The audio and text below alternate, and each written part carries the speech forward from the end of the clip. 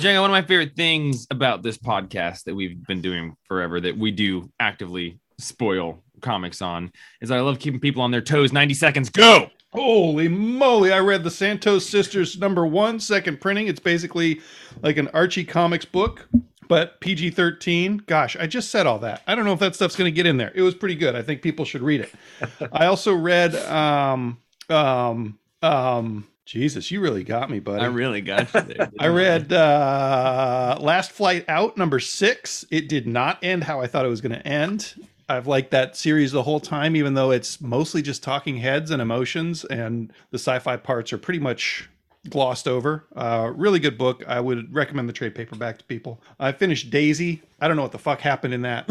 Like start to finish, I don't know. It got real religious at some point, and I liked it. I liked every issue, but I didn't understand what I was reading. And I want to talk a little bit about how much I liked Rain #4. I think that's probably every single issue has been probably one of the best comics that I read each week. And this one has a pretty dark turn that surprised me. And kind of a happy ending, but it is not the ending. I think that's just a little way station between horrible things that are going to happen to all these people that we really like. Other than that, man, Human Remains is still great and weird. Didn't care much about A Town Called Terror. Vanity, I'm conflicted. Well done, Django. Well done. I thought it would be easy to give Andrew an easy intro for the podcast on that one.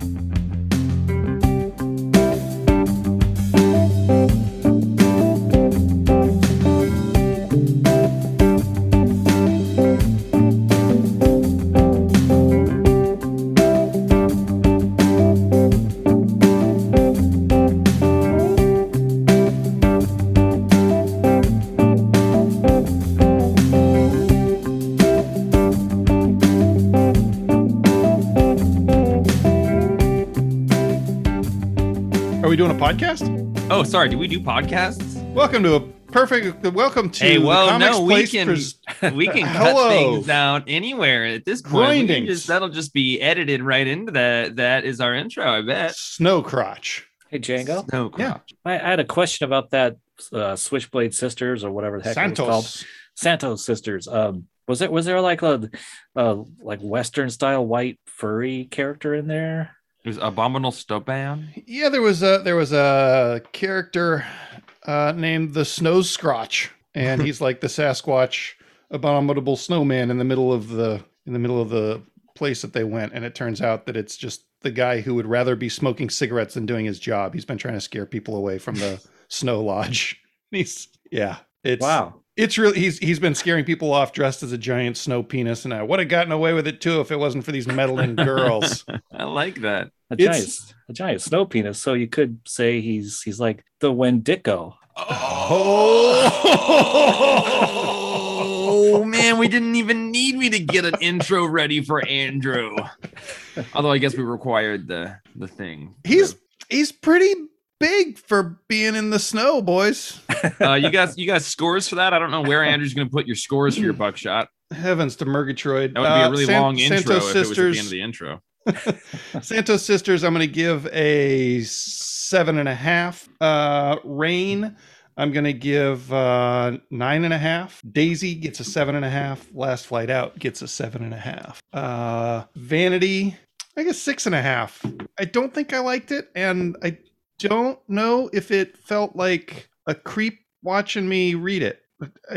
I don't know. I don't know if you guys read it or not. Are you suggesting you think someone was creeping there and watching you read it? It felt like a dude getting off on telling a story from a very young girl's perspective to me. Oh. And I could be reading into it. It just, I couldn't quite tell. It made me uncomfortable. It's a comic book, Django. I hope you're reading into it. Town Called Terror, I'm going to give a 6. And Human Remains, I'm going to give an 8. And gosh, I think that's everything I said I read. All right, listen.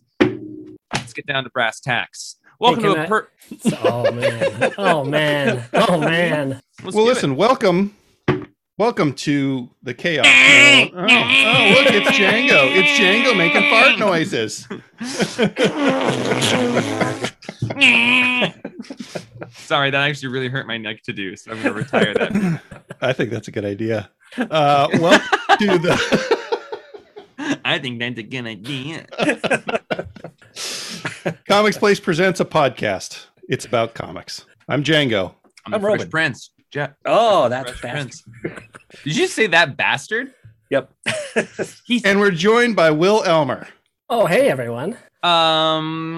Will Elmer, who recently passed the bar exam and is ready to be a lawyer. Is that right? Yes. Aren't you about to start? Good, because Roman's going to need all of the defense attorneys on his side that he can get. Yes. Yeah, I've just been champing at the bit here, Will, to get you on my side. Champing left and right. I just need you to sign some waivers first, and then I got you. And with Roman, some NDAs. Like waiver wire stuff? Are you guys talking? Ooh, it's football again and basketball. Yeah. Hey, Django, great intro, dude. This is a great podcast that we do where we talk about the comics that come into the comic shop that we own and engage in a variety of tangents either related to or unrelated to the comings and goings of our life. That's a great bit, right? We don't want to get rid of that part. Intro. Yeah, that's good. I mean, that last little bit there, the comings. It's classic. It's classic. It makes me feel all warm and fuzzy inside when I hear it. The very first intro for our podcast that we wrote that I remember writing in my notes app, I wrote while I was pooping, and then I texted that note to Django, and he was like, "Yeah, sure, that's fine. That's all we need." But I remember exactly where I was at the old house. We're going to be talking about some comics this week, but before we get into the whole Messapalooza, I just want to talk about the comics we're going to talk about, Django. Is that cool? Does that unrail you? I just wanted to say this is season 5, episode 3. I feel like I should know the episode number. I think it is episode 3. On my notes here, on my notes, I have episode 9/3/266. It is episode 266 legacy numbering, and I do think it's number 3. And we're going to be talking about Batman Catwoman number 11, Flashpoint Beyond, Image Anthology number 1, Nightmare Country number 1, X-Men 92 number 1, and Superman Son of Kal-El number 10. That's almost all DC comics. So for all of our Marvel readers out there, know that we love you. I love you. I love reading your Marvel comics, but there just weren't as many of them this dang week. But before we get into all of that Messapalooza, as we've claimed it, we've got the man, the myth, the legend himself here, Welmer, here to do his magic. A crazy thing just happened, which is that I looked to the left of Django and there's sort of like a yellow light, and I legitimately thought it was the look of like that yellow smoke in a door in a boss in Elden Ring, like before you go into it. It's been a day of me playing Elden Ring and dying a lot in the game, not in real life, although I feel, ladies and gentlemen, I have a really messed up neck, so I'm just going to sort of turn my torso for the rest of the night. William, take it away. Hey, happy episode 266. Yeah. So I have a question for you guys for this week. So we have a nice little Brubaker week here. And I can even talk about those Brubaker books here in a second. But, William. But my question is along Mr. Ed Brubaker. He is what I would call a master class writer in the crime noir genre. Just a great all-around comics writer. But my question, it's a two-part question. No, Buckshot, go! Oh, God. How unexpected. I want to talk about two of my most anticipated books of the year that came out this week. The Ghost in You, Reckless book number 4. We're reading it for our book club right now. Shameless plug. Monday after next, we'll be talking about it. I can't remember the day, but you can send an email to the shop. These books are fucking amazing. Every single one of them is a 10 out of 10. Like Ed Brubaker, Sean Phillips, and then Jacob Phillips does all the coloring on it, and every single piece of it is amazing. I opened this book last night to just peek at it, to read the cold open, and I accidentally read the whole thing, and it's incredible. There's a page turn in this book that gave me absolute chills down my spine. It's outstanding, and either join us for the book club or just read these books because they're literally perfect crime noir books. And then this giant beast of a Gotham Central omnibus. I read this not too long ago, not in the omnibus form, because a wonderful friend of mine loaned me a bunch of the trades. I haven't been able to read the last trade because we didn't know it existed. But this book, if you love crime noir, if you love Batman, if you just love amazing books, this is a book that everybody should absolutely read. It's freaking phenomenal. Ed Brubaker, Greg Rucka, Michael Lark. It's just a perfect book. You don't have to love Batman to love it. You don't have to love crime noir to love it, but you just have to love amazing stories. I thought you were gonna say you just have to love America, and You do have to love felt Gotham. America. Okay, and America. So you Will, you have excellent taste in comic book writers. Yeah, well done. Curated very, very well. If it's not this coming Monday and it's the following Monday, then I like to think I'll be at that Reckless Book 4 book club, because I do like that as a thing that makes me read a book, and I don't know when I'd read it otherwise. So good on you. Good plug. I'll be there. Monday the 25th, right? Monday the 25th. So is that an open invitation? It's an open invitation. You don't have to read all of the books. They do or even help any of it if you don't want to. Now you can just come in and just listen to a bunch of nerds talk about how amazing they think this book is. This has been an ongoing series read for us. So we've read the 3 leading up to it. Each one of them stands alone on its own, but it is a lot stronger having read it. Probably this one has the most strength if you've read at least any of the previous ones or even the one before it. They're a pretty fast read. You can read it in an hour or so, and it's just so freaking good. And it's become like he's just kind of fallen in love with these characters, and it's just awesome to see a guy at the absolute top of his craft, just doing something that he absolutely loves with like kind of no constraints, because he just is putting these out as a trade paperback, and they're not having to come out in issues. I love New Bern a lot. I know you guys love it too, but I dropped it as issues because I just want to read it like this. They're also so well bound. Like they're just nice, affordable hardcovers that they make it easy to get that autographed book plate for. Like, we've got like 10 of those left. If you get them from the comics place, I've got these awesome signed book plates in. I've fallen in love with Ed Brubaker in the last year and a half, 2 years. I think Pulp was the first book I bought on a limb when it came out, and he's my second favorite writer, I think I would say now. So on that note, that's my question for you guys is, what is my 2-part question? What is your favorite Ed Brubaker book that is not a crime noir book? So anything else that he did besides Criminal and Reckless and even Gotham Central. And then let's be able to throw his Daredevil in since it's superhero. Go for it. Okay. And then second part, what is your favorite non-Ed Brubaker crime noir book? Ooh, these are good questions. Andrew, get ready for a good pause because we're going to have to think about this one. I can't think of a ton of Ed Brubaker books that I've read that aren't crime or crime adjacent, but I would say that I really, really liked his Captain America run. I thought that was really well done and had a good. I mean, it still has kind of that spy action thriller feel to it that's pretty crime adjacent, which I'm a huge fan of. But that's probably my pick. And he introduced the Winter Soldier in that storyline, which then they adapted into like the Winter Soldier movie, and so on and so forth too. So yeah, he shot Captain America in the head. I hope that guy's all right. I've got mine, but it's not super challenging because I am going to ape Django's. His Captain America one, I forget that's him at times, but I was gonna maybe say Daredevil. But I actually pretty massively feel like the Bendis one is better, and the Brubaker one just kind of like followed tonally from what Bendis had done. I will say Captain America, and then extra shouts out for Killer Be Killed. I know that's crime noir, but kind of not. And then I also did like his X-Men run as well. And then also his Catwoman with Darwin Cook. Darwin Cook and Catwoman. Ooh, good call. Good call. And then so Roman... I just took all of the answers that Roman could have took. So I've left nothing for him because I'm a selfish boy. Yeah, dang. Well, I'm going to have to ape you guys. And yeah, I was going to say Captain America. And it's not very original, but Sin City. Ooh, the best noir. That's a good one. That's a good one. Non-Brubaker crime book. Okay.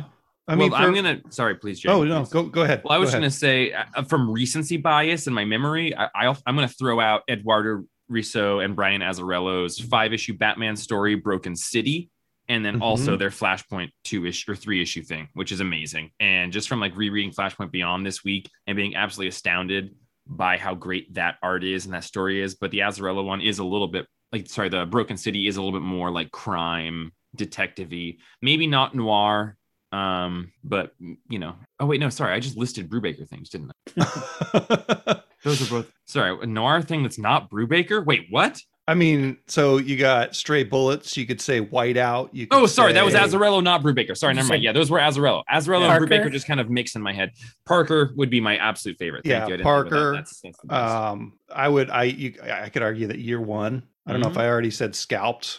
Scalped is the best. Will, did you hear that plug for the fact that we got a full set of Scalped in the shop? I did, and if my sister wasn't sending me like a full set of Scalped from Southern California right now, then I would have literally like, Will needs to get that set of Scalped because it's the best. When you book said ever. it on the podcast, I thought I heard like, Will, like, like you kind of just did some subliminal advertising in there. You did. It's the best. It's the best comic story ever. The only other one that I think we didn't mention that deserves at least an honorable mention would be Private Eye. Sure, Brian K. Vaughan. By Brian K. Vaughan and Marcos Martinez. I'll throw out, even though the book is still ongoing, in my opinion, it's already entered that territory. Is it Human Target? It's Human Target. Yeah, that Texas good Blood one too. Okay, we're getting a lot of them. Yeah, I don't. Hard boiled. Oh, Darrow, Roman. Nice one. My secret motive behind this was so that I just had a shopping list. You're welcome. Dude, the second Martini edition of Parker, which I think is maybe some of the finest bindings of a book to be ever created. The second one, which has long been overdue for like 8 years, 9 years now, is finally been solicited, and we finally just placed the orders for it. But with a new story in there too, right? Yeah, but I think Fraction. Yeah, Fraction did something because Darwin passed away. So, anywho, that's a long preamble to a podcast that we will make shorter than normal because of the long preamble. So just hang out with us. You can try. Oh, dude, even voices, man. Or neck. Stupid neck. Hasn't hurt this bad since I broke it. Batman Catwoman number 11. We're going to hang out with Will for one more book discussion here because he's a Tom King fan, if nothing else, and a lawyer and a defense attorney. I'm a tomboy, but I'll be a Kingsman too. Oh, see, you can script everything out ahead of time, Will, but that would just mean you're going to miss gems like that. It's your ability to roll with the punches that makes you such a gem. Okay, everyone. Batman, Catwoman, Tom King, Clayman, Timo Mori, chapter 11 of 12, penultimate issue. I read it quickly the first day. Actually, I grabbed it. They came in early. I read it like a week ago yesterday. Me too. And then promptly, like several days went by, and Django was like, "What do you think happened at the end of that?" And I was like, "I don't know. Actually, I almost don't remember already." And he was like, "I think she killed herself." And I was like, "No way." And I was like, "Wait, what?" And I looked at it, and he was 100% correct. She killed herself. And then today I reread every panel of this that has the Joker from like that specific time frame from the Andrea Beaumont stuff. I read it probably 4 times. Like on the 3rd time, I got a new thing out of it I hadn't gotten. But it's a puzzle wrapped in a riddle, shrouded by an enigma put inside the Phantasm's cloak, and I love it. But I'm curious what the mystery, how everyone feels about this. Will, can you crack the code of the mystery of what's going on in this issue? Just explain the Phantasm and this baby, I guess. Whose baby? The Joker tries to say it's his baby, right? And she says that also. Are we tying into the 3 Jokers revelation that Batman hid the Joker's ex-lady and baby hundreds of miles away from Gotham in a snowy place? Do you remember at the end of that? But yeah, then, I do. But in that moment, the child had aged. So yeah. Oh, but that wasn't Andrea Beaumont, right? No. Do we know who that was? Well, no, I don't think she biologically is related to the child. I think that she I think she thinks it was Joker's child. He killed the mother, and then she got there after he had killed the mother, was about to kill the baby, and then instead of killing him, he was gonna kill the child. She saved the child, and it was the Joker's child, and then she raised it. And then that child, when it got older, thought Batman was its father based on some letters that it had found. And it went looking for Batman. And then the Joker got wind of it and maybe killed it or something. It almost seems like we need to wait for issue 12 to find out. I want to try and solve it right now, everyone. I like Tom King a lot. I put a lot of trust in him, but this book it's messy in a few ways that I don't really like, and maybe it's on purpose and it's just not to my tastes, but I'm having a hard time with this book. So the reason why I wanted to talk to you guys about this book before I dipped out was I was actually finally catching up with the podcast, I think earlier today or yesterday, and I was listening to you guys talk about Killing Time last week and how much you appreciated the Tom King listen to your feedback of putting in the timestamps. And I really like the timestamps in Killing Time, and I think it works really well for the type of like pacing of the story and the way it is. And I feel like all the criticism that you guys like, there's the different criticisms about the book. I generally kind of agreed with some of the things of feeling a bit lost at times, and the art change for a couple of issues with Liam Sharp just really kind of threw things off for me a bit and made it feel like it's weird, kind of up and down. But much like a lot of Tom King Batman stuff in the past, I felt like this issue clicked for me to a certain degree with the time jumps. We know that Tom King has always done, like in his Batman run, he's always kind of relied on some of the repetition stuff happening in different times and places and different events. He's kind of always relied on this repetition method. And I felt like while I was reading this, it suddenly clicked in my brain that like all of these different time jumps that are kind of happening they're just reflections of the same type of thing that happened. So it doesn't even necessarily matter that we're jumping back and forth in time. My interpretation was that these similar events or similar words are being said in this Tom King kind of repetition style throughout these 3 different timeline of events. So you could continue to read it and imagine that this scenario, maybe it's not the exact words, but this scenario that's playing out is happening in a similar way in 2 or 3 different timelines at the same time. Yep. So that's kind of what clicked into my head in the book and made it go like, oh, I get it now. Yeah, I need to reread this with that perspective in mind. I love that lens of storytelling. And I think that Django and Will and I both, or all 3 of us, saw Everything Everywhere All at Once. And one of the things I love so much about that book or that movie was one of my favorite things about fiction in general, which is the idea of removing the genre or the time frame from like a story structure and really on a meta level analyze that, like, you can have those conversations in any genre at any time in any different way, and you can still kind of like, it's all wrapping for the same kind of thing that's going on, the same story that's being told. And like in the D&D stories I've written and stuff, that's something I always try and incorporate, is like choose your own genre for the one narrative structure that those things kind of go upon. And I think that Tom King does that. I think this book is doing that. But I also think that I do think that there's a linear nature to it where he is hiding some aspects of important parts from the past that are important to future events are referenced in different ways. Like there are like 3 timelines that I don't think are simply all kind of doing the same things in different ways, but are like, there's going to be some important stuff for the early timeline in this, for how it plays out in the furthest future timeline. And I think that maybe even some of those things have been like the answer to this baby question we're posing, I think is maybe in the first 2 issues. Like I remember like hearing about like Andrea doing stuff with the baby and like not knowing what was going on with that early on. And in the Liam Sharp issues too. Yes, that's where the Joker like holds the family hostage. Oh, yeah. I don't think that it's helped that this book has taken so long, because I think when it originally came out and it was supposed to be the 12 or 13 issues, the first issue came out in like a November, and it was supposed to wrap at Christmas. So this should have been wrapped in December, and we're now in April, still waiting on issue 12. Right. In May or June, whenever it happens to come.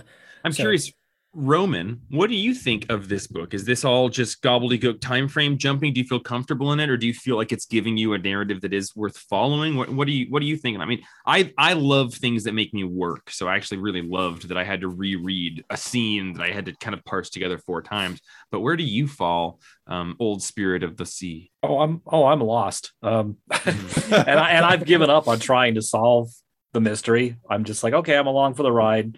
And yeah, okay, she's going to that house in the woods in 3 Jokers, so it's all connected. All right.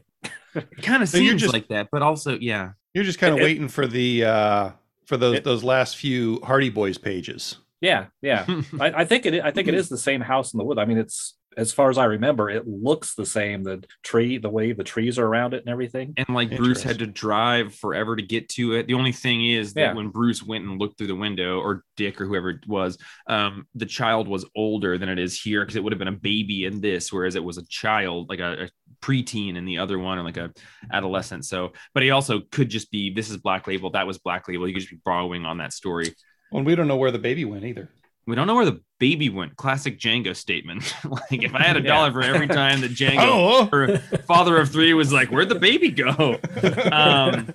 But Yeah, I don't know. I love it. I mean, I get all the complaints, and I hope that the concession or the feeling that I have put out throughout all of our conversations is that like I've loved it. I totally echo what Will said. I love the timestamps and killing time.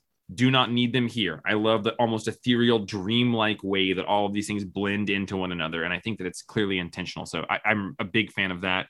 And who do you think at the very end? Who do you think? I mean, I was surprised that Andrea kills herself, but who do you think yells out no? Batman. Good question. Yeah, probably Batman, because we know that scene is Batman, Phantasm, and Catwoman all on a roof, and the word no is yelled, and it seems like it's not coming from Catwoman, so the only remainder would be okay. Those Batman. Letters definitely look like a Batman voice. And an O. I can't wait for this book to be an absolute edition that I can have. Although they haven't made this miracle yet. So cold on that last panel. Yeah. She's like, yeah, Andrea, duh, you killed yourself, you guilty turd. Well, you know, she everybody's always happy to get rid of an ex. So yeah, you're right. I do love the little reference to the date night arc there from earlier on in his Batman run when he dressed up as Superman. Yeah, super good. Well, I gave it a 9. What do you guys all give it? I give it a 9 also. I really like it a lot. I still do feel a little bit lost in just terms of like how it's going to all wrap up, but I just have a ton of faith that even if I read issue 12 and I'm still like, I still need to, I feel like I know I can reread it and it'll all just kind of start to click into place in a really satisfying way, at least for me. So yeah. 9. I'm gonna give it an 8, and I'm gonna reserve the right to give the whole series either a 5 or a 10, depending on what the fuck. I might have to read the whole thing again. What about you, Romeo? Yeah, I'm gonna have to read the whole thing all again. I can't wait. I give it an 8.5. Nice. Yeah, you guys remember when Strange Adventures was on issue 11 of 12, and we're all like, the revelation happened, and we're all like, I still think I need it to wrap up in an issue. And it was like, nope, it was all there in 11. We just like, okay, you didn't believe him. You don't even know when the truth of a Tom King revelation happens. So, well, Will, thank you as always for hanging out and listening to the podcast and writing us Welmer mail to pose questions to get us in. Like, you're the perfect lubrication device. If I could buy you to have in every bathroom of my house, I would. Every thing and everyone has a price. So, yep.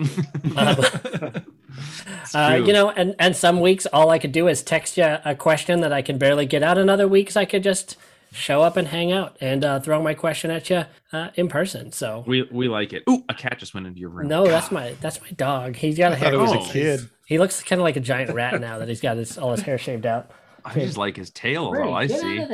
Will just as the proud owner of a new Simpsons arcade game who's going to put together. So, well, Will, thank you very much for hanging out, and we will see you, if not visually and verbally, then through an email next week for 267. We adore you. Thank you. Thanks, gents. Catch you on the flip side. I will. So nice to talk to Will Elmer Esquire every once in a while. Well, is Esquire what it means when you're a lawyer? Yeah.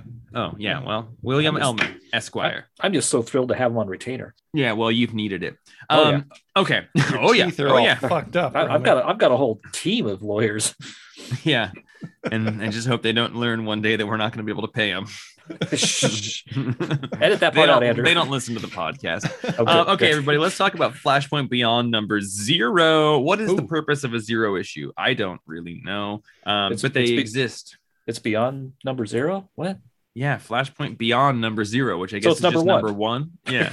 This is written by Jeff Johns, Eduardo Rousseau, and some colorists and letterers who did important parts of this. I'm curious what the two of you thought about this book that felt unrelated to the Button and Flashpoint and also intricately tied to both of those things, with maybe one of the greatest superhero writers of all time and one of the greatest artists currently working. It feels huge to me. Like the stuff that Batman's looking at on the chalkboard in the very beginning, and there's some stuff in the end. Like we get more reveals on some things that he's trying to solve, like the divine continuum with D and C circled on the second to last page, talking about the omniverse and hyper time and stuff. And like that's the bread in this Thomas Wayne Batman story, where like Thomas Wayne wakes up still in the Flashpoint universe after thinking that the Flash, was it Barry at the time? Mm-hmm. Yeah. Thinking that Barry had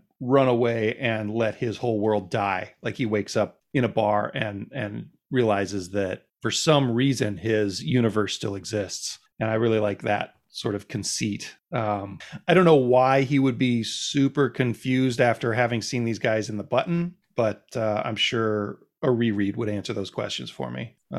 Maybe the button, did they intercept the Flashpoint universe before Barry ran away and destroyed it?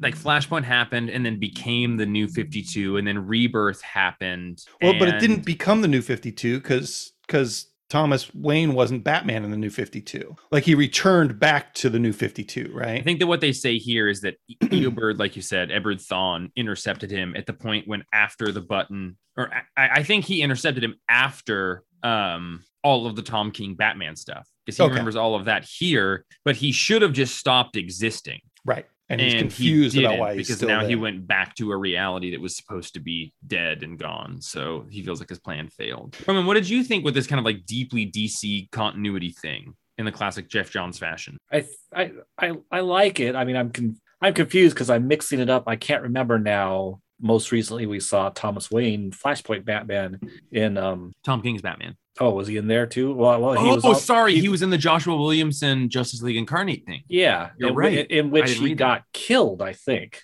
Yep, and that's why you're right, because he keeps mentioning Darkseid, and I could not remember what he was talking about Darkseid. But you're absolutely right. In Justice League Incarnate, he was one of the main characters. Yeah, and I don't know where this fits after that. If he got. Because he got killed in there. I think this has got to be immediately after.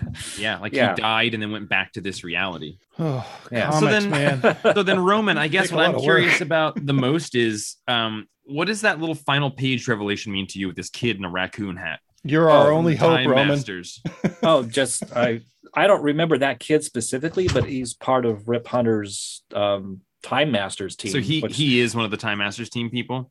Corky Baxter. Apparently, I don't remember if he's shown up before or if this is his introduction. But this isn't because he could also. I wonder, because one thing that occurred to me is like maybe he's that kid that gets raised here. This kid, this is Corky. He is the baby grown up from Batman Catwoman. I think he's fucking with us, Jeff. Yeah, I'm just fucking with you. Okay. I was like, I don't think so, but I know better than to say no to Roman. But we do see somewhere in this issue a picture, I think, of Rip Hunter and the Time Masters, and the kid is one of them.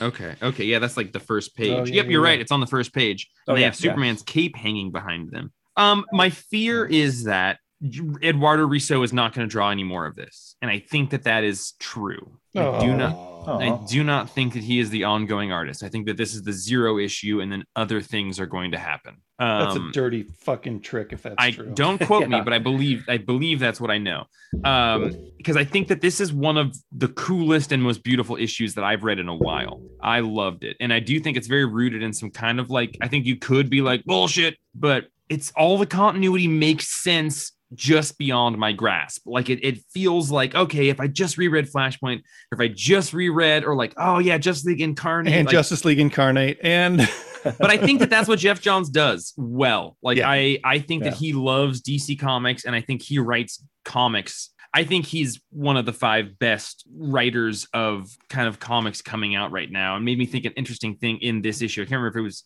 Actually, it was in the Image 30th anniversary, so I'll save that actually for the next issue because he did a story in there. But I think he's fantastic. I thought this was fantastic, and it made me really excited. But the only bummer deal is I just don't know what the future of this miniseries is. Zermanico is doing it, and it looks like it's Thomas Wayne with the trident from Bro Aquaman.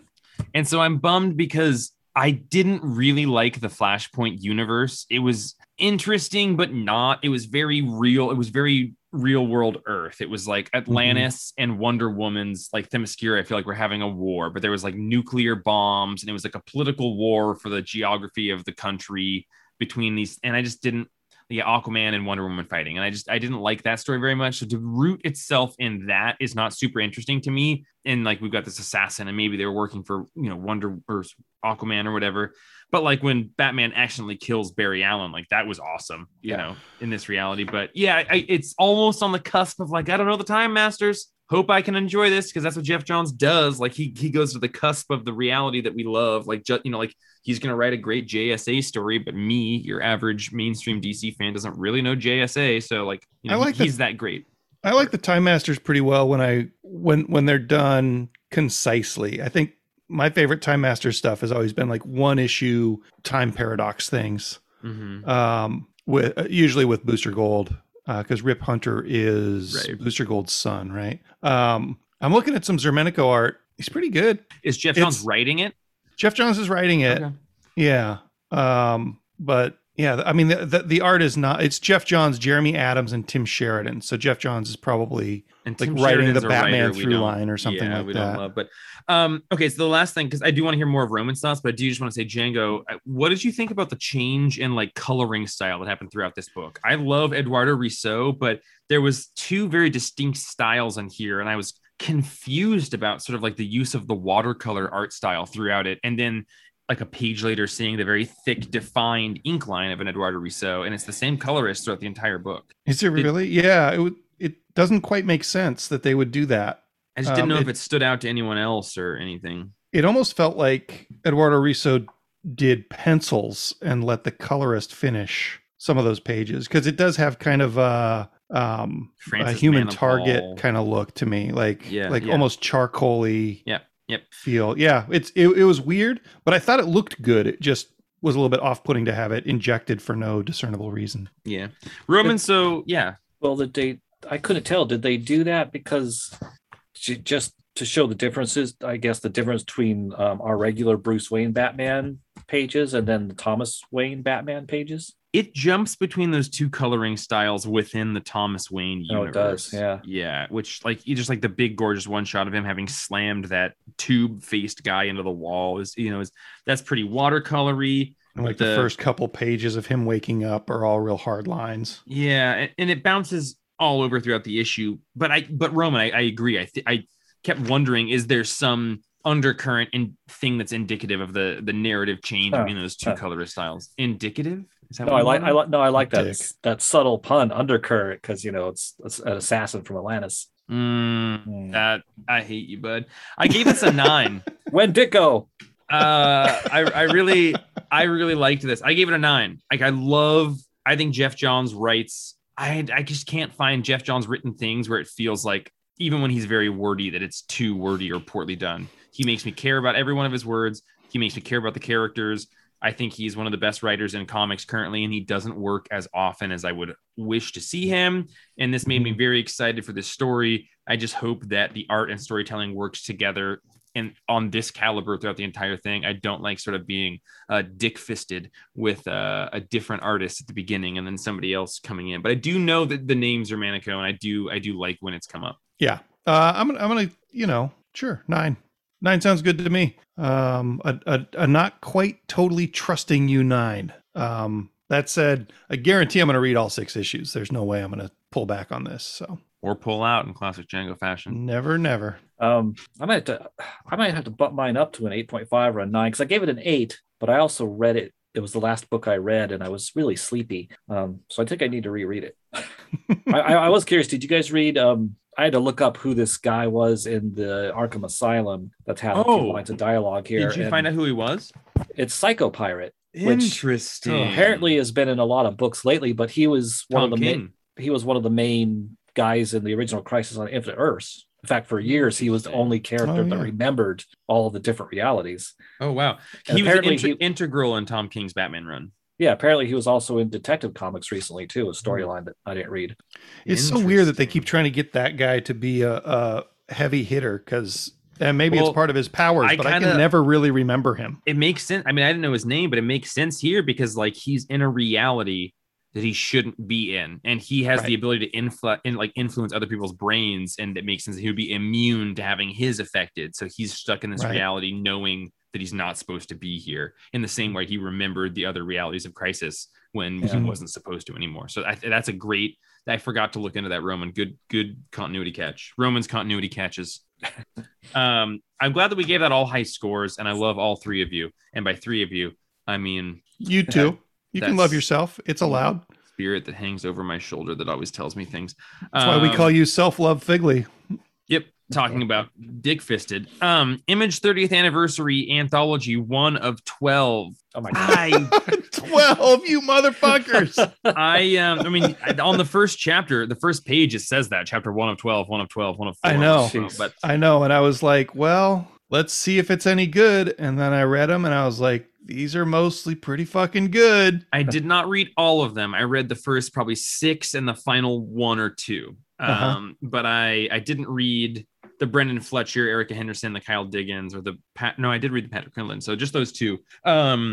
I liked the presentation of this a lot. I thought the quality was high. None of them were over the moon amazing, but some of them were quite good. I was interested in all of the ones that I read, and I thought that they were appropriately lengthed. Like, I don't know that I would buy the second issue of any of these series, but I would buy the second issue of this anthology and be happy to be reminded that I'm reading the second chapter in all of these, if that makes sense.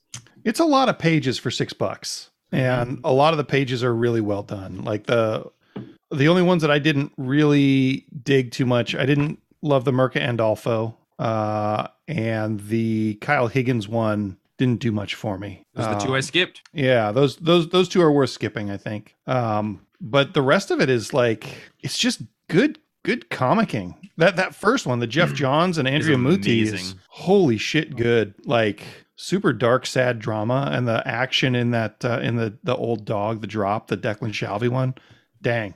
Dude, that first one, the Jeff Johns, Andrea Muti one. So that's the artist from Maniac of New York, who we all really, really like their art. And this Jeff Johns. Bunny Mask. Sweet. Yeah. And I thought this one was great. And it just sort of made me think about, like, Jeff Johns thinks about vengeance a lot. Like, that man thinks about vengeance a lot. Who doesn't? Yeah, but like, this is why Roman has a team of lawyers. I'm just like, it's either Batman or Superman or, like, or Geiger or this guy. Like, people being, he's a superhero fan. So much of his fiction comes back to the idea of correcting a wrong, I feel like. But it really hit me in this. I was like, man, I'm reading 2 Jeff Johns books this week, which is awesome because I don't get to read enough of his stuff. But like, he's, he thinks for a guy that seems so nice and well-mannered, his stuff is very preoccupied with vengeance, which is, and I have no problem with it all, but it just seems like I realize the undercurrent in a lot of his stuff there. Not a pun for Flashpoint. But I really liked that first one. That was easily my first favorite story in here. And then my second favorite was the kind of romancy one by creators I had never known. Wyatt Kennedy and Luana Vecchio, The Gospel for a New Century. Luana Vecchio's doing the Bolero. Oh, okay. Well, that makes total sense because I love the art in that. And I like the art in this a lot. It's very palatable and fun and cute, but sexy as well. And it took this kind of very strange turn at the end. That's great pull, Django. I didn't realize that. I'm current with Bolero somehow. I've really been digging it. Yeah, I really want to read that book. I only read the first issue. I need to catch up. But those 2 were very high for me. But again, the feeling I had with every one of them was that they were perfectly paced. They're like 8 pages, 9 pages each. Just enough to like maybe be like, oh, this one, and then end and be like, I never spent too much time in a story that I wanted to be there, which is I think a really, really great bit of storytelling, because I think first issues can be tricky. Like, I didn't love the Declan Shalvey one. If it had been much longer, I wouldn't want more of it, but this is enough that, like, if I get another 8 pages, I'll read more. He just does action so well. He's a gorgeous artist. Yeah. Did you read Red Stitches, the Brendan Fletcher one? It's just a few pages long. No, sorry. I read the black and white one and the final page one. No. Okay. The Brendan Fletcher and Erica Henderson, that was hard to follow at first, and it's only like 3 pages long. But the cliffhanger that they have is pretty awesome. Like, yeah, it's just a really interesting setup. I'm ready to read the next one. It's only 4 pages. I will read that one. Sometimes small bites are the thing that I need. I don't need 40 or 50 pages. But Roman, what was your think on this? Yeah. What was your think on this? Yeah. I forgot to bring one home. You horny dog. Jeff Johns and Andrea Muti doing a 9-page story that's 1 of 12. So Maniac of New York, Jeff Johns, cold. He makes you think about a good person who's been forced to do shitty things in a world that is morally gray now. And it's just like, it's not Geiger. It's very different, but it's almost morally, like, it's emotionally similar. I think you're really good. I'm very curious to read that, because I did open it and saw those creators, and I was like, oh man, I really want to read at least this one, but the whole one of 12, I saw that and I was like, I don't know. I kind of love the idea of 9 pages 12 times a year, you know? It's a weird sell. The one that disappointed me was seeing that the Wes Craig one is a preview, part 1 of 4. I was like, that feels disingenuous for what the rest of this wasn't very good, even though I love his art. Yeah, his art's great, but he's a better writer. He's a better artist than he is a writer, for sure. I mean, also, it's 5 pages. Yep. It's totally possible that the next 5 pages are going to turn and give us more than just this little vignette. Well, Django, then what did you give this whole package? How the hell do you score this whole package? Like, I know it's hard because it's, instead of just being one thing, I think the package, when I'm thinking about the value and the art and how good it looks and like this minimalist art deco style and the previous next cover and like the stories in it, I want to say 9, even though I don't think any story in it was over an 8.5 or a 9 for me. But in terms of the value and I'm excited to be a part of the next chapter of all of the stories in that I read. Yeah. And there's no part of me that's like, that's going to be a laborious thing to get through. So this has a couple of 2s for me that I stopped, like a 6-page story that I can't get through. Bummer, dude. So it's got like 2 of those, and the rest of them, I don't think anything dropped below an 8. I'd give that first one, the Blizzard, I might give that a 10. I would give it a 9. Just for the setup. I'm going to give this whole thing a 9. And this is a weird thing to try to sell people, because it feels like, oh, hey, check this thing out. We're going to hook you for an expensive comic every month. But I think that anybody who's interested in just good storytelling would be missing out not picking these up. Roman, you are current on Maniac New York, right? Yes. Have you seen that artist what else did they do besides Maniac New York? Bunny Mask? Yeah, okay. Bunny Mask. And that's it? Well, I know I've seen their name on other things before Bunny Mask. If you think really hard about it, would you be able to give me 90 seconds of a buckshot go? Du Lieber. I'm just gonna do Marvel for my buckshots. Captain Carter #2. I'm still enjoying this series. There's a bunch in here I need to Google because Captain Carter's been, reawakened, and the British government has told her all sorts of stuff, and a new friend is telling her there's all sorts of stuff the British government has done that's really crappy in their history, just like American government does. And it sounds like it's all real things. So I'm really curious to look that up. Eternals #11. That was fun just because the cover is Captain America versus Kingo. And I love Kingo. It's so cheesy, eternal samurai dude and fighting Cap. X-Men #10. I read this like yesterday and I already don't remember anything about it. Read Star Wars Darth Vader #22 and Star Wars just regular Star Wars #22. Both are pretty good. Star Wars a little better. It's got Chewie on the cover fighting people and he's trying to get revenge and rescue Han and all this great Chewie stuff. God, are those the only Marvel books I read this week? There must be more Marvel books. I read Miles Morales Spider-Man and What If Miles Morales Became Wolverine, and they were all right. That's all the Marvel books I read this week. I got more time. Okay, the Eternals versus Captain America versus Kingo. Oh man, Thanos is taking things over. The Eternals are fighting the Avengers. Now you don't. You could have just talked about Major Turgid this week. Who? Turgid. What Major Turgid? Oh. I thought you said detergent. Horn. You want scores on this stuff? I sure do.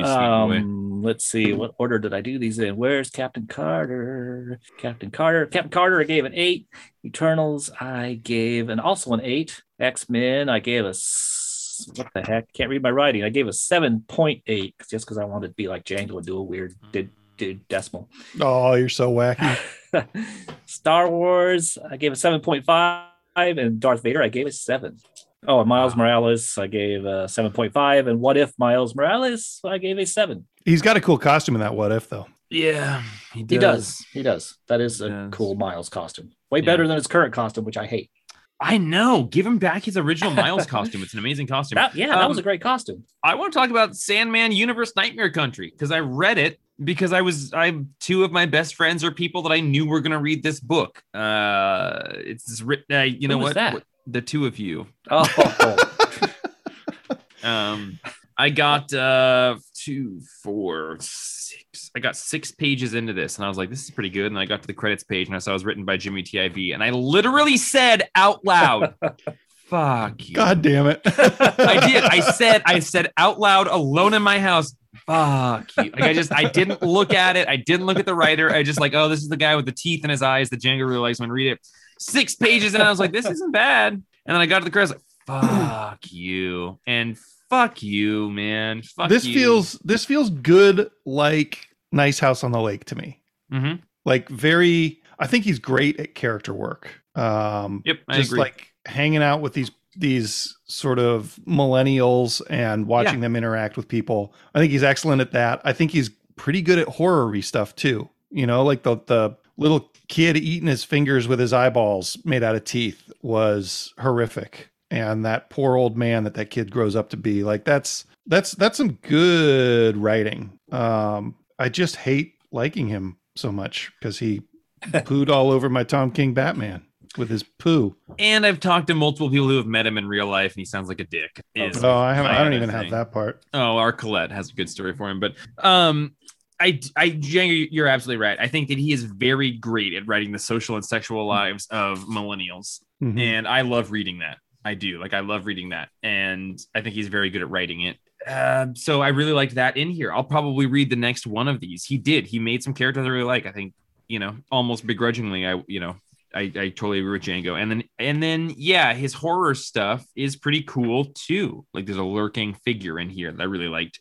I honestly think that he suffers when he needs to dig into continuity to write a story to relate to continuity, because I think it doesn't fit well as a modern continuity story, and I don't think it's appropriately doing deference to the stories behind it. Like, it's just like, we've got these characters here that I know are Sandman characters that other people know, but I don't know them. And his new stuff is great, but the stuff that harkens back to the universe, I don't think is great. And that's sort of how I feel about his DC, superhero stuff as well. But I'm curious what Roman thought. But again, the grounding, like the building blocks of Sandman universe stuff is really interesting to me. And I've never read all of Sandman, but like Dream and those ideas are very cool. So the world of Sandman is a really interesting mix of very grounded things and then super dreamy things that I normally have a hard time with. But the original story did a good job of grounding even like the floating oversized things and the dreaming and all the absurdity that happens in there. I don't know that I've ever enjoyed someone other than Neil Gaiman writing that. Roman, what do you think about this? Because you read all of The Dreaming just recently, which I think was maybe finished by G. Willow Wilson, but I can't quite remember. Yeah, I don't remember who finished that. Yeah, and I really like that series. Django, you saying other than Neil Gaiman, that's how I felt too until I think it was Simon Spurrier, his Dreaming stuff, and I really like his stuff too. This issue, boy, I was going to say my favorite parts are the Yannick Paquette drawn pages. But there are things I really like in the rest of the issue too. I like he introduced some new characters that who knows if they'll last in the Sandman mythos, but this Mr. Agony and Mr. Ecstasy. Oh, those are new characters? Yeah. Okay. I thought they were old characters that I wasn't giving enough. I thought that was poor writing on his part, but I was wrong. No, I think they're brand. I'm pretty sure they're brand new characters, and they seem pretty. They seem to be some interesting ideas going on there. I'm curious. To jump in off that and just like kind of combine it with what Django said, like that's a great instance of like the new characters with no superpowers that are just regular humans in this. He did a great job of writing and making me care a lot about. But that Agony and Ecstasy, like I liked them, but they fell into this weird spot where like they weren't developed enough as individuals to make me think that they were new characters. But then they felt like old characters that they were just being poorly represented. So I was just like, oh, here's a guy I don't know and is not being clearly written enough. Anyway, that was just I liked those characters, but I didn't feel like I was being done a service by them being introduced through this. So I had to assume that they were old characters, but hearing that is interesting. Cool. That's it. That's interesting because like I assume the person that might be our antagonist, our human antagonist for this series, the 20-year-old woman, the artist that's introduced. So far, I mean, I don't care about her. She could not be in the issue. I wouldn't care. But yeah, I have the opposite thing where I really like the weird characters, and the Corinthian is always just an interesting, horrible character. I mean, basically a dream, the original Dream created him to kind of be an assassin's the wrong word. Is he Nightmare? Like is he the idea? He's a serial killer. Yeah, and he's a nightmare. Yeah. He's kind of like the avatar for serial killers, but also he goes and kills them. Okay, let's have a Sandman episode one day when I try to finally read it and you guys convince me to read it or something. What were your scores for that? If I'm not cutting you off, Roman, sorry. Oh, I'm just wondering if there's because it's the boat. I'm wondering if the name of the boat, it's Maxwell, and I'm wondering if that's a clue to something that I'm not getting. Maxwell. They just kind of feature it a couple times. I'm like, oh, is that a clue to who this great big smiling fat Jabba the Hutt type crossed with Corinthian character is? Maxwell is the name of the guy who's been stabbed all over the dock. Oh, that's just his name? Mr. Maxwell has clung for days to the wretched delusion that he could run. Oh, okay. Who the fuck names a boat after themselves? It's got to be a dumb pun. Come on, guys. Sorry, I never got a boat and named it TSS Jeffy. I'm going to get a boat and name it Effin' and Jeffin'. I didn't do that either. What were your scores on this one, boys? I would give it an 8.5, and I would like to hear if Roman, like Jeff has already said what it's called. Jeff says it's Nightmare Country. In my head, I read it as Nightmare Country. What do you think, Roman? Didn't you just say the same two things? Was the stress on the nightmare or is it on the country, though? I thought the stress was on... I love your question, dude. I thought the stress was on Sandman Universe. And I put it on country. Yeah, you put it on Nightmare. You said Nightmare Country. Nightmare Country. I gave it an 8. I like that. Yeah, and then I gave it a 8.5. Nice. Yeah, I liked it quite a bit. So can I point something out? Please. Sandman Volume 3 is called Dream Country. Mm-hmm. So this is a reference to the Sandman volume. I think that's probably when the Corinthian appears. But just having him the art in that offhand in the Dream Country, yeah. I feel like it was Steve Dringberg. The reason that I would do that is because on the cover he's wearing that mask, a COVID mask with an American flag. Yeah. So I think that it's going to be kind of a study of evil in America. I love it. I have started a lot of Sandman series and never finished any of them. So, guys, I just want to talk selfishly for a second about X-Men 92 House of XCII. If one of you wants to look up what that Roman numeral is, it's probably 92. And if one of you wants to tell me if you read this book, that would be awesome. It was 92. I did not read it. Roman? Yeah, it's 92, and I didn't read it. Okay, cool. Well, this is what I think your favorite numerals, Roman. Really impressive from this on a craft standpoint is they basically took the entire House of X Powers of 10 miniseries and put it in a blender with the X-Men 90s TV show. No, that's not even right. They took that whole story and repurposed it to fit the 90s storyline. So the 5 that reincarnate people are none of those characters are the same characters. They totally repurposed them with characters that were in the 90s cartoon show. Moira, who had 10 lives that caused everything, that's Jubilee in this one. Orchis exists, but it beat for beat and not in the same order, but it is the same thing as House and Powers of 10. Like the X-Men 90s crew goes to the Orchis station outside and the sun, and they die trying to destroy this thing. And it's Nimrod, but Roman, it's House and Powers retold with the voice of the characters that you like. Like Beast is a good guy and he's out here saying shit like, and he's funny. Though Hemingway said, never think that war, no matter how necessary nor how justified, is not a crime. Like that, and the way that he did the 90s series, like Cyclops is in his 90s outfit. We all know the way that the Orchis floating head looked in House and Powers of 10, but in this, they have it like actually looking like the 90s cartoon floating. Like they top to bottom repurpose that entire storyline for the 90s cartoon in a way that I can't even give justice to just talking about verbally. Like it is, they reimagine the entire thing and still make the same thing happen. Like Krakoa is a little bit suspicious and maybe Professor X is a little bit shady, but like it's told without having changed anyone's morality or character structure, which I didn't have a problem with in House and Powers, but lots of people did. And the fact that they like so effectively retold this whole story and just like replaced metaphorical equivalences with a thing that fits for, a time frame 20 years earlier. It really, really incredible. And then the voices for the cartoon show.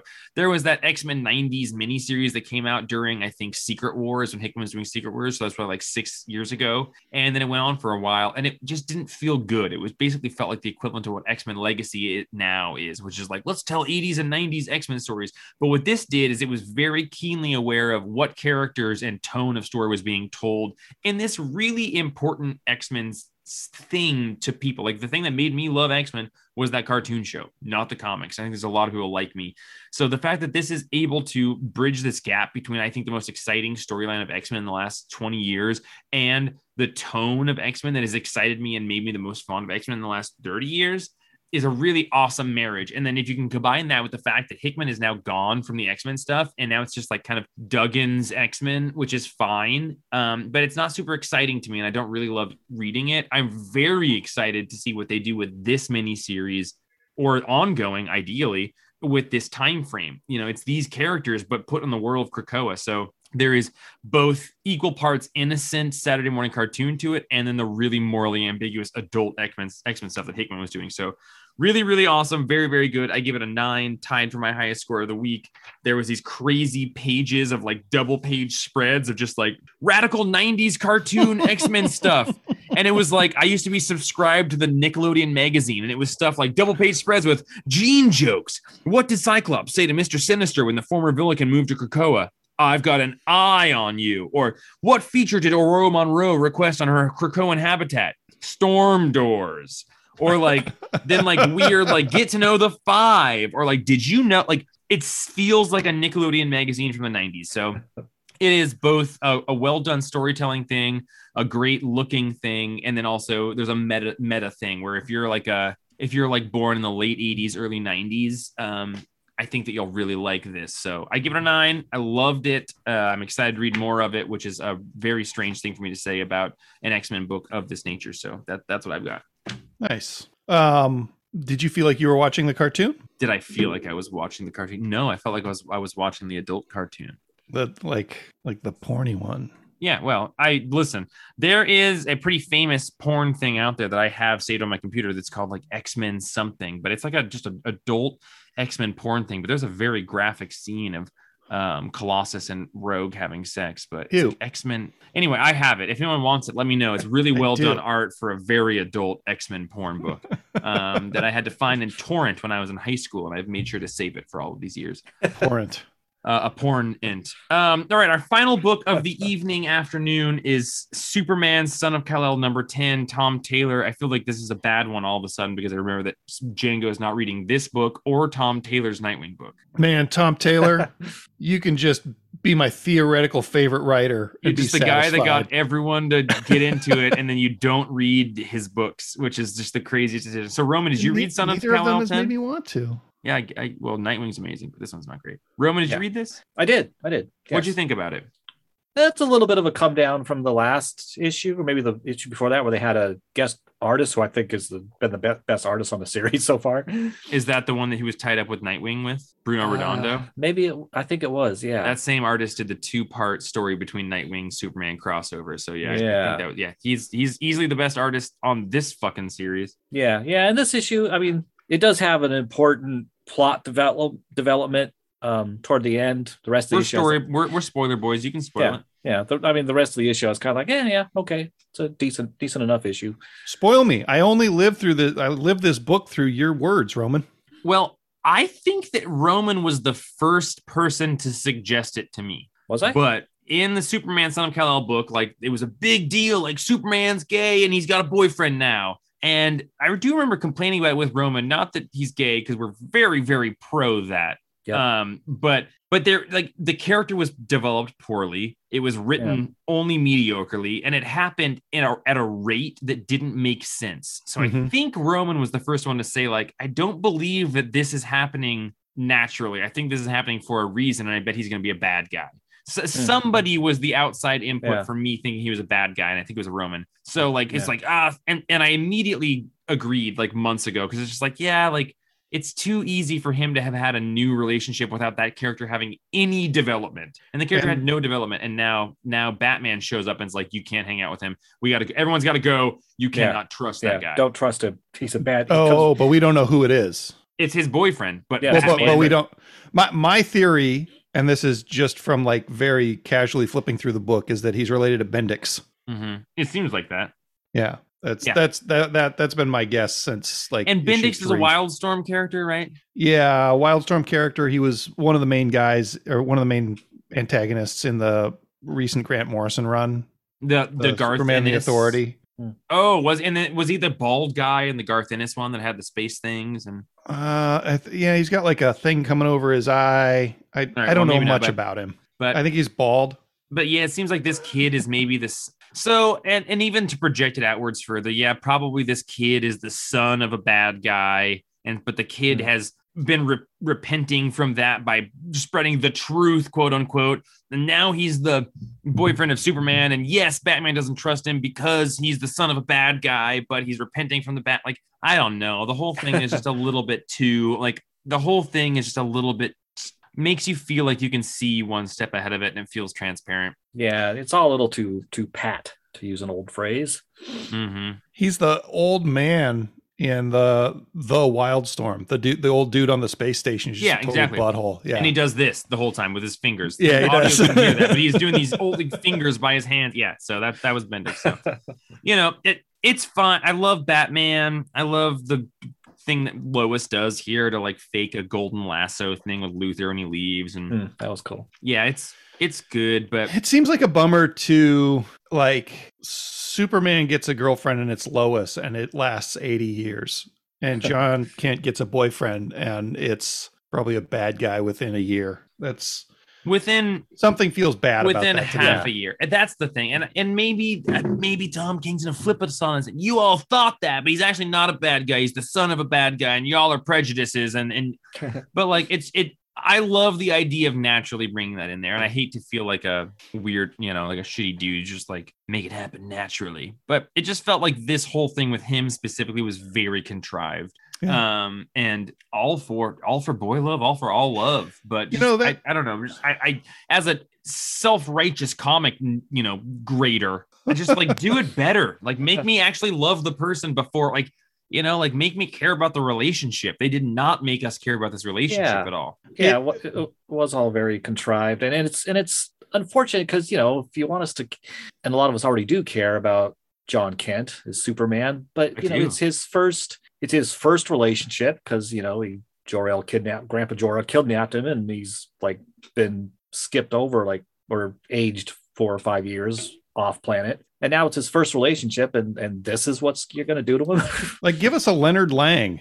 I will say though, the relationship is not poorly or not super well explored in this series so far, but there was the really great moment of him coming out to his mom, like Lois in this, and I love that. Mm-hmm. And I would love to talk to somebody who's come out to their parent about it and see what they think. But her response was just like, yeah, I suspect it. And I was like, oh, that's awesome. She's the best detective that there is out there. I don't know if that's exactly the response that like someone in that position would want.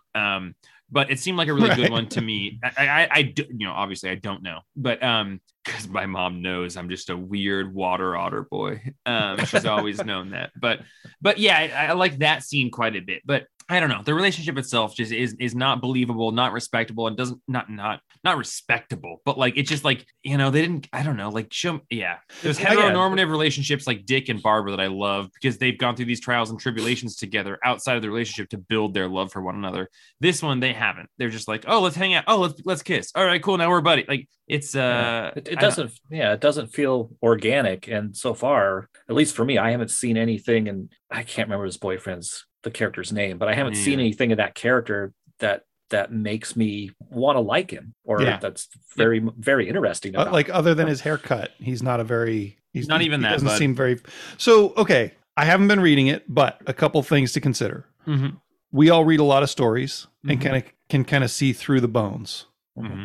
I would say maybe it's not as bad as it feels if you're just reading a handful of comics, because Tom Taylor is a really good writer, just in general. And I would think that he would not do something heavy-handed without reason or like a twist on a twist. Also, maybe it's an editorial thing. Maybe he had an idea and they said, okay, we got to hustle this along because 6G is coming, or whatever the hell they have planned. They're going to de-age John and bring Superman back from space or whatever the fuck. But it from everything that you guys are saying and everything that I felt when I was first reading the story, it seems not as good as I would expect from Tom Taylor. So I wonder if there's more going on. My personal feeling is similar with that, but I just think that he's a writer that works really, really well just below the surface. And I think this Superman book is the highest profile book he's doing. Yeah. I think Nightwing is a better success financially and from a comic store perspective. Like, I bet that sells more than this book does. But from a sales profile perspective, I think that this is his highest profile book he's doing. And it seems like, when you're doing a high profile book, you've got editorial oversight, you've got pushes for time frames. And I think there's a little less freedom to be able to explore things at the pace nowadays that I think that need to be explored at. So I feel like maybe if they had done in 6 issues, maybe if they had done in 12 issues what they did in 6 issues, we'd be seeing something that we like a little bit more, like in a deceased style story. Well, that's the other thing. He doesn't have a whole lot of experience with in continuity stuff, right, which is full of editorial mandates, right, and like story reversals that come down from above. So who knows? Like, I would be really curious how he would write this in the Injustice universe or in the Deceased universe. Yeah, I mean, you can do a little bit more in those situations because you don't need to justify it as much, right? And it can be permanent for that alternate version. It's out of of continuity, so you don't have to put as much work into justifying it. And then here it's like, oh, this is continuity. You got to justify. He's like, well, I don't usually do that. I usually just sort of do a thing, and you go anyway. I gave this issue an 8.0. I like the series okay. I think it's his worst book coming out, but it's still his worst book is an 8.0. That's pretty dang good. Good job, buddy. Who do you think you are, Jeff Lemire? I like combining social issues in my comic books, but I want it to be well done. And I don't think there's been enough groundwork laid for any of these characters to make me really feel for him or his boyfriend, or obviously Lois I care about, but it's just there's not a lot of groundwork. That they were pushing it forward before laying the groundwork, and I think that makes for a top heavy ship. So I give it an 8. I gave it a 7.5.